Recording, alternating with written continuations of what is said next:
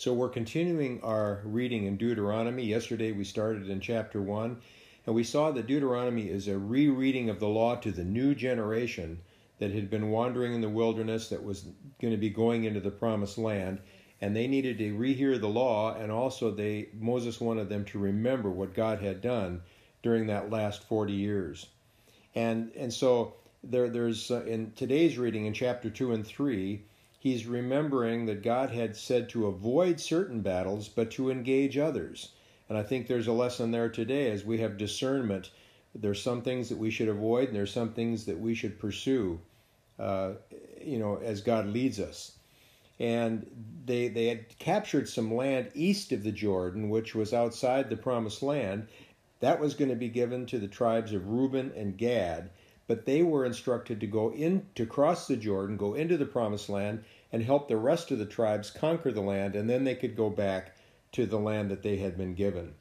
And then it ends with Moses not being able to go into the promised land, that he had to pass the baton to Joshua.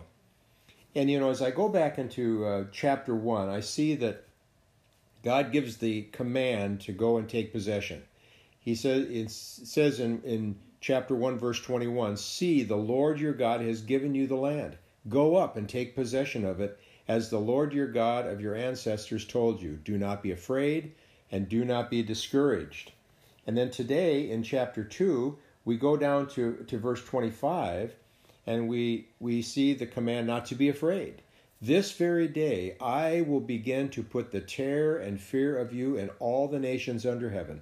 They will hear reports of you, and you will tremble and be in anguish because of you." And then in chapter 3, we see that the results of this. As we go down to verse 24, "Sovereign Lord, you have begun to show your servant your greatness and your strong hand. For what God is there in heaven or on earth who can do the deeds and mighty works you do?"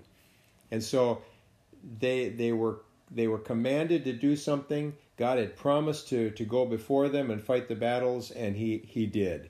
And I think there's a lesson there that we can apply to our life. And then we look at Psalm 99, and it's very appropriate because it starts off by saying, "The Lord reigns, let the nations tremble. He sits enthroned between the cherubim, let the earth shake." And then in verse 3 it says, "Let them," the nations, "praise your great and awesome name. He is holy." And so the Lord is in control.